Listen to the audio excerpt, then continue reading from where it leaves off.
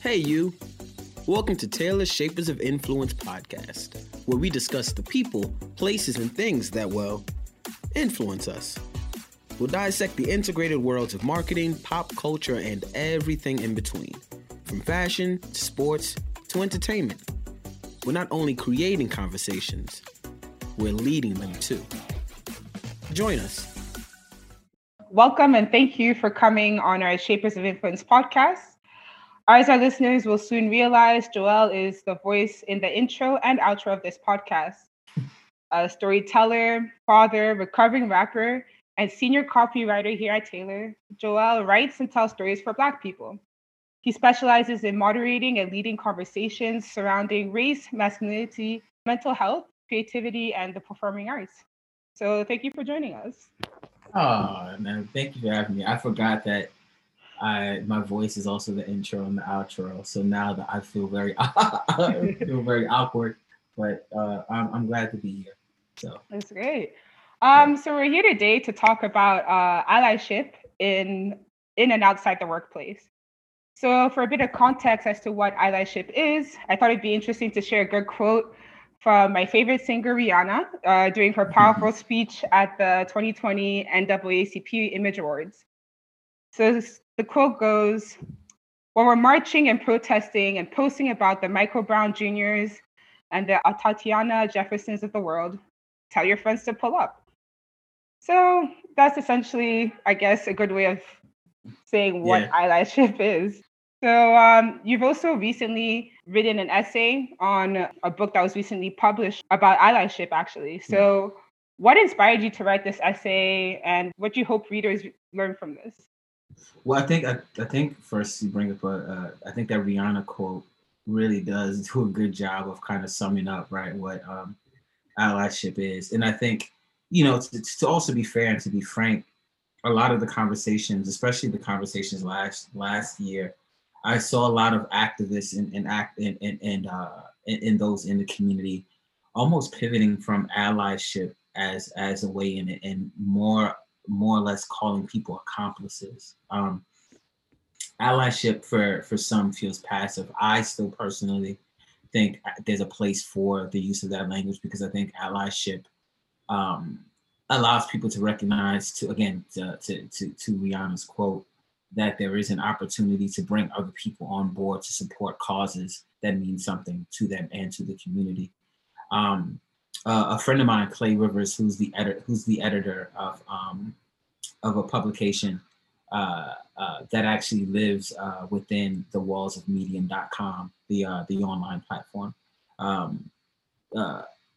Clay had reached out to me about this anthology on allyship, and he had mentioned specifically that he wanted me to close the book, which I was very appreciative of. And that really stemmed from a lot of the work that I had been doing early in the year. I mean, prior to 2020, I'd been doing a lot of writing centered around Blackness, activism in the Black community, and then also a lot of work surrounding how America generally perceives Black bodies. Clay had reached out because I had been doing a lot more writing for Newsweek in 2020 for their opinion space, and so for me, I jumped at the opportunity to really kind of, I guess, wax poetic about what it means to be an ally, and I think allyship is not just for the white community. I think I'm very clear about designating space for Black people and then also persons of color. I think it's very easy to group them together, and understandably so. But I think that each experience, honestly, even within that spectrum of POCs, is very different and it varies. And so allyship, I think, really is, again, going back to Rihanna's quote, it's about bringing everyone along for the ride and for the journey, and making sure we're all on board when it comes to protecting Black lives, for ensuring the safety of Black lives. Definitely.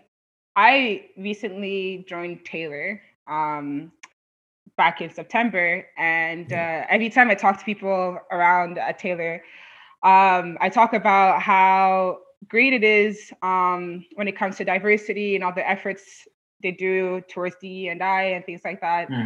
And for me, again, it's like one of the most diverse workplaces I've been in. That's awesome. It's to say I've entered at the UN, and it's shocking for me to say that. Yeah, wow. That's Yeah, wild. and that's been great. So I just wanted to ask you, what do you think we're doing right at the office, and what do you think we need to work on? Yeah, what I think I'm also part of the DNI council here, and I joined. I think I want to say a little after my first year, and Taylor was in a very different place before, and not to say that we were horrible, but I think we were learning how to better show up for the community and having a better understanding of what that could look like. And so when you look at the efforts of HR to ensure that even just the interning class that comes in is very diverse. Like that was a point, that was a strategy. I think what I think of what Taylor does well is the people don't give enough credit, I think, for trying. I think we are also at a place as a community, and I can't speak for all in the Black community, but I think we're kind of exhausted with the idea of what people doing. And I will say I think Taylor has been trying and doing to a certain extent when it comes to trying to find ways to support Black staff. I think there's a lot more work that needs to be done, and I think a lot of that comes with seeing more Black faces and brown faces in leadership. I think it's one thing to have interns come in, and that's incredibly important. I think it's also important to promote within. So ensuring that if we do bring Black creatives and Black interns in, what does it look like? What does the potential look like for them to go from interns to actual hires? And then from there, how do we Black talent?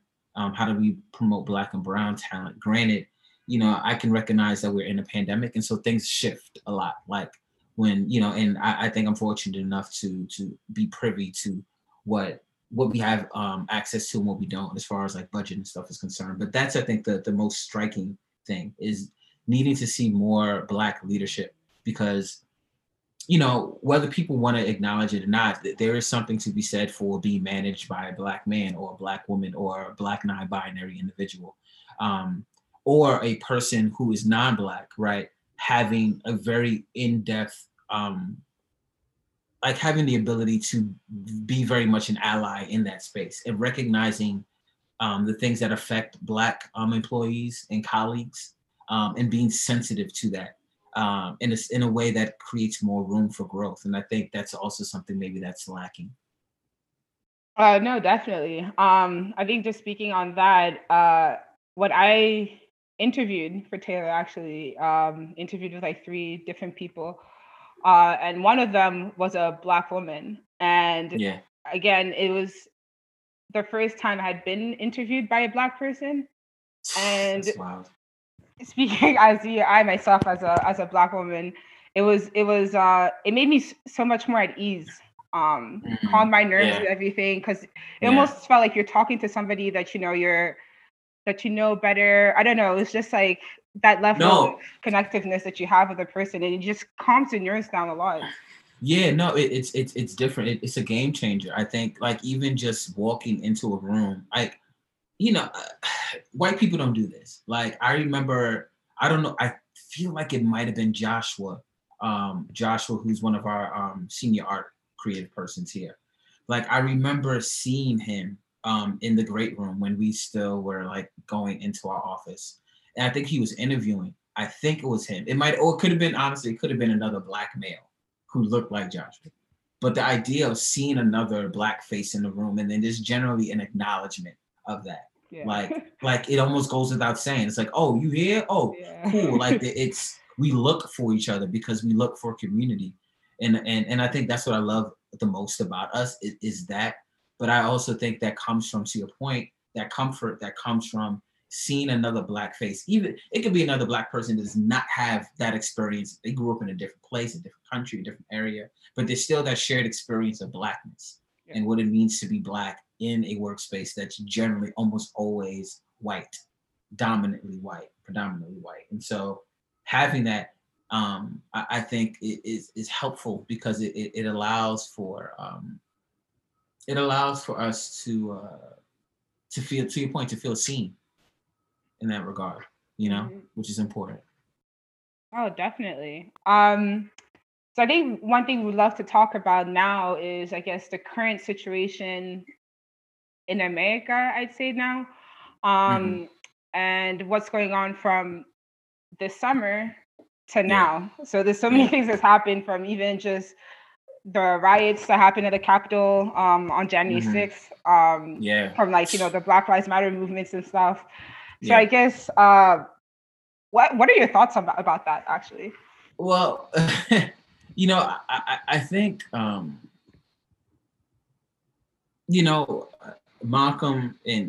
Malcolm said something after the unfortunate assassination of JFK, where he says that the chickens have come home to roost, and he's alluding to the fact that America has reaped what has been sown, and so therefore this is, I think, when I look at what happened at the Capitol, I was not surprised. I think I was surprised to a certain extent. I think I was surprised at the audacity of it. I think in the large numbers of individuals that stormed the Capitol, I think. So I wouldn't even say I was shocked by the audacity of it. I mean, I think this has been building up for the past 4 years during 45's presidency. So I think for me, it was a reminder. And if I'm being honest, this is not what I see happening at the Capitol is not Black people's problem. Yeah. You know what I'm saying? Like, we didn't create word. Like, I don't know if you've seen there's like the Marge Simpson meme when she's kind of like covering her face. Yeah. Like that was me. It's like, nah, so this is nothing to do with me. Like, it has everything to do with us, because there's the frustration of seeing democracy actually unfold. When you look at what happened in Georgia, when you look at what happened during this election, it's seeing how democracy actually works when the Black vote is recognized. Like what happened in Georgia can happen across the country. But when you look at how the GOP has continuously enforced, and like for generations, enforced laws and enforced legislation in order to prohibit the Black vote, what you saw at the Capitol was a bunch of very angry, bitter white men and women who were kind of trying to make their last stand, and being asked by the President of the United States of America really to do so. Yeah. Which, I think that's a whole other podcast, I think, honestly, when we look at the lack of backbone that I think this very new, I think, Republican Party, this new version of the Republican Party has when it comes to really understand, like having some level of value. I think I'm honestly probably more disgusted by that than the Capitol, because to me the coup is not, like, they've been talking about this. Yeah. So it was disturbing but not surprising, unfortunately. Yeah, I mean, I completely agree with that. And I feel like just even after this whole coup happened, it opened a lot of white people's eyes, and realized how Black people in America have been treated for the past centuries. I feel like it literally took a whole coup. It took people to stage a whole coup for people to understand that, like, yeah, we're not treated the same. Because for a fact that if it was Black people, Muslims, anybody, it would have been called a terrorist attack. It would have been bloodshed everywhere around. Absolutely. Absolutely. And I think to your point too, it's which again is why I think I got so frustrated with the response, right, by the GOP, by the police force. But when I see people like, I'm resigning, I think, again, I get more upset, because it's like, oh, it took this event, or it took your life being in danger, which I think is interesting enough, I think is also a very excellent point. Generally speaking, people are not concerned with things that live outside of their bubble, unless they are forced to do so. Mm-hmm. And the incident at the Capitol is one of those things where people felt like their jobs are probably going to be on the line now. Like, I don't necessarily think people were making a decision based out of good faith to resign. I think it was like, I need to save myself, or this has gone too far. And it's like, why do we have to go too far in order? And what is too far? And how and why is your definition of too far different than ours? Granted, that is all very subjective, but I think when you see Black bodies being brutalized by the police, or you see, when you see the increase in death by executions that have happened over the course of these past several months, you're looking at a presidency that is overwhelmingly xenophobic, racist, homophobic, like there's misogynist, misogynistic. There's so many things, but it seems like that this was the thing for people. It was the potential harm of white bodies that made people feel like there needed to be a call to action, But yeah, like this is nothing surprising. Yeah, no, yeah, definitely. I think also just like to your point, just like really echoing what you were saying, is that it's something my sister says all the time, is that I think white people or just other people of color never really understand racism or what Black people go through until they have somebody they love who are Black and things like that. Take Kim Kardashian, for example. Mm-hmm. I feel like she was, didn't really understand where like Black people would come from and stuff until she had Black children of her own. And then she would be in the plane and like now has actually experienced racism, like while she was sitting on the plane to Vienna or whatever. So it's just like, it's kind of interesting to see that too. Yeah, it makes me think of like Black, and not to like turn this discussion to Black men, but like when I hear Black men, like, I didn't know how hard it was to deal until I had a Black daughter or whatever. And it's like, it shouldn't have to take that thing to happen in order for you to recognize the plight of a community. And I think a lot of that goes to awareness of not just self, but of community. Because when you're paying attention to the things that ail the community, to the things that live outside of you, you are a more productive citizen of the world. And I think there's very much a lack of that kind of consideration in general. Which also, though, I think is like when we talk about the things that I think Taylor is doing well, I can see an attempt to be considerate of the voices of the Black bodies in the agency, which I think is important if we're going to continue to move forward and build as an agency. No, that's obviously super important. So talking about allyship outside the workplace, we saw all these protests and everything going on in the summer, and now you walk around the streets are quiet. People are quiet. All these people who are posting Black squares on Instagram, you don't hear about from them anymore and things like that. So what are your thoughts on that? Well, I mean, you will hear some Black activists in the community say like the protests didn't really stop. There was still a lot of protesting happening in Baltimore. There were protests still happening in New York, to a certain degree. There were still protests actually happening in around the world, which I think was beautiful to see. I think the media stopped caring because there wasn't any violence involved, right? Because that's not a mediable story. I think though, for the allies, I didn't put really much faith in like the Blackout Tuesday. I think performative allyship does have a role. As much as folks kind of wag their finger at it, I think it brings attention to some who maybe would not have been paying attention, and those people might actually do something. I think there's a lot of, for all intents and purposes, as sometimes as corny as people make it seem, like, oh man, this ain't really doing nothing or doesn't move the needle.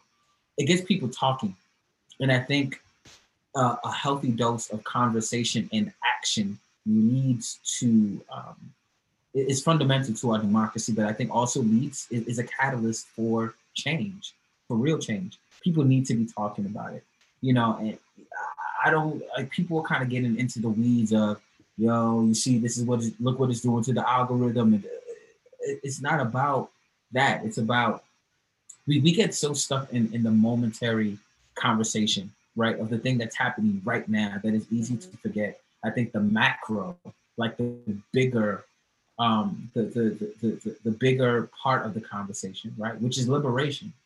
liberation for all people. And liberation for all people does not exist if we are not liberating the most disenfranchised. And so that would be Black women, Black trans women, femmes, and indigenous folks, people with disabilities. Like that's where our liberation lies, very specifically and particularly with Black women and Black trans women. And so when I see the kind of quietness of it, it's me also recognizing that there are other people who are doing the work on the field, in the field, still.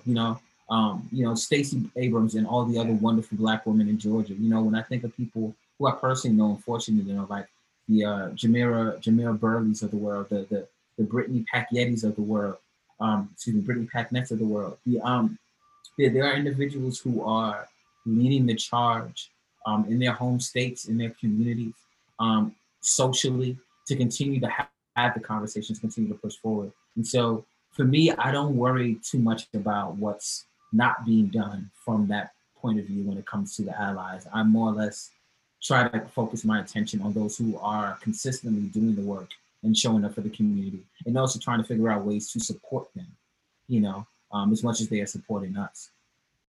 Well, that's definitely such a good way to look at things, and it's such a positive perspective to look at it. And I completely agree with you, because it really sparked a lot of conversations that were never had, especially in the workplace. I mean, I don't even think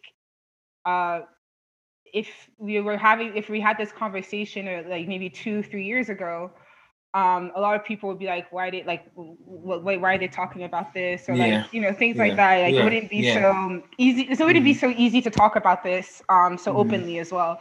So I think like definitely, like even if they went and posted these Black squares and stuff like that, there's still people they're still sparking conversation, and people were talking about things that made them uncomfortable. Yes. No, yes, like that's it. And I think too, we have to recognize that not everyone is going to be doing the same thing. Like posting a Black square is very much low-hanging fruit, but it's still fruit. And so that's kind of the perspective I take from it. I think even those people who posted a Black square, to your question, right, kind of just disappeared. I'm not worried about that. Like not everyone is going to be on board with all initiatives.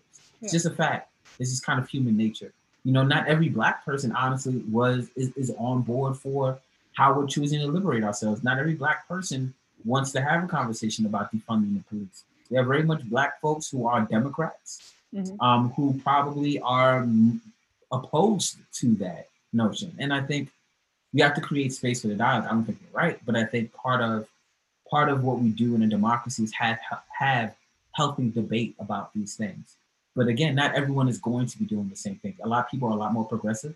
A lot of people there are people who really want to send the links to donate to organizations or to petitions, or like there are people who are calling and ensuring that people are voting in their districts. And there's some people who are just going to be the ones who pass that information on to others. I think it's okay to make space and room for all these individuals. It's important. Yeah, definitely. It's important to make the space and spark the conversation and get people talking. And let's keep on talking about, just things that make us uncomfortable to talk about. Make it comfortable. Yeah, I mean, and that's it. I think it's beautiful. Like, it's part of the, like, one of the things that I think excited me about being at Taylor, especially after I saw the team really wanting to make a concentrated effort to bolster D&I initiatives, but not just bolster them, but do the work that's going to be required to make sure we're not just having a panel, but we're doing something that's going to benefit the community and benefit the employees here. A lot of that is having uncomfortable conversations. Like when we had a town hall and Tony essentially asked me to take the floor, which I was very honored to do. And part of that was me, for lack of a better term, I was speaking for my Black colleagues, and trying to the best of my abilities, while recognizing my privilege as a light-skinned man who's holding this opportunity. And so my job felt like it was imperative for me to kind of lay down what it meant to be an ally and have our white colleagues pay attention to what is going to need to happen in order to shift the paradigm, not just for the agency, but for the world. And I don't know if everyone took that to heart. I'm sure maybe some people did, and I'm sure some people took it to heart for a week and then went home and forgot about it, because that's just human nature. I think my primary concern is always going to be those individuals who hear the call and decide to do something with that call, and in hopes that we can create a better foundation for the individuals who are just coming in, right? Like you, like yourself, Natalie, and those who you hope, even if they're here at Taylor or not at Taylor, can take that energy and bring it to their communities, bring it to their workspace, to their families. Like that's the goal. It's bigger than us, and I think the more people can understand that, I think that the better all of us will be, especially allies, I think.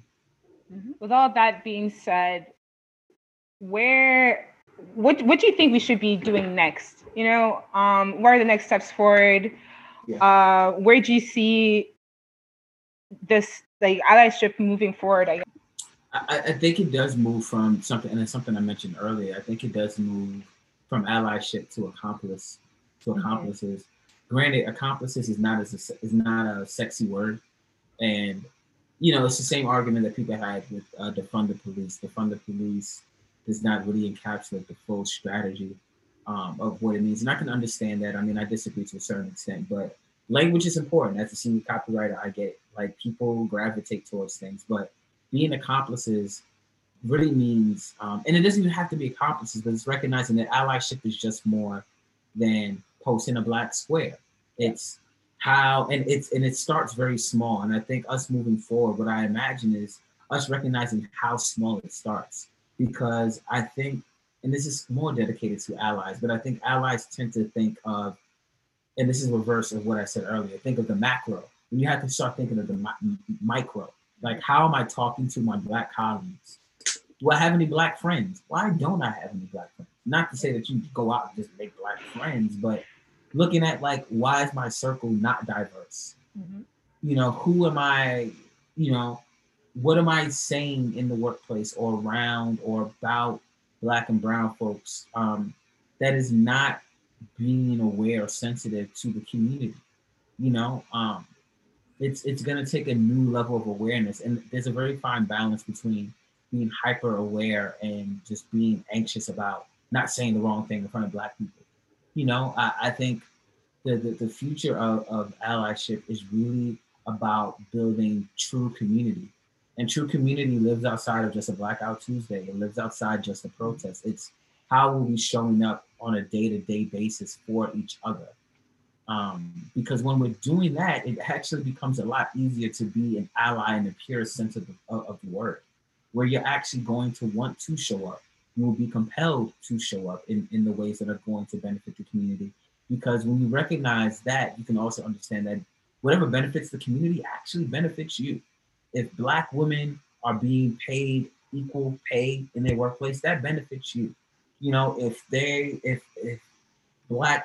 everyone in the black community has the right to vote, including felons or like ex individuals who are formerly incarcerated, like if they have the right to vote, that means our democracy is going to be better. It's that I think that but I think the future really of allyship comes back down to the vote.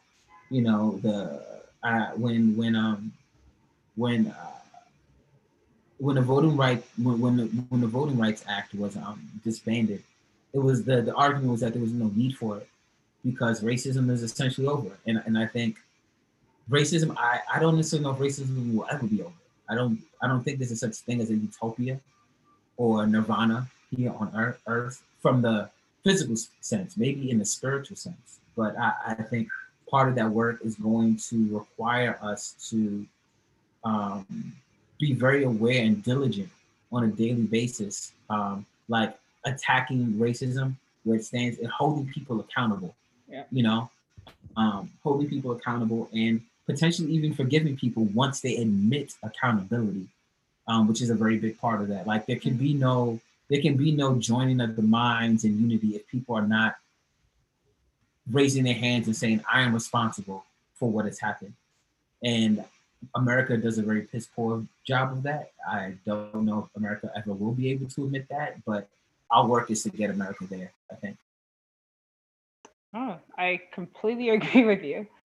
Thank you so much for coming today. And if our readers want to feel inspired by Joel's words, you can follow him on Twitter or Instagram at your handle, which is it's I am Joel Lee on Instagram, and Twitter it's Joel aka M as in Mary AG, because Mag used to be my rap name, hence recovering rapper in my bio. But yeah, find me there. All right. Thank you so much, Joel. No problem, Mary. Thank you, girl. Well, that wraps up this episode of Taylor's Shapers of Influence. To learn more about what we do at Taylor, you can find us at taylorstrategy.com. Looking for more episodes of the podcast? Find us wherever you stream stuff. We're on iTunes and other major streaming platforms. And be sure to follow us on Instagram and Twitter at Taylor Strategy. Thanks for stopping by and tuning in. Peace.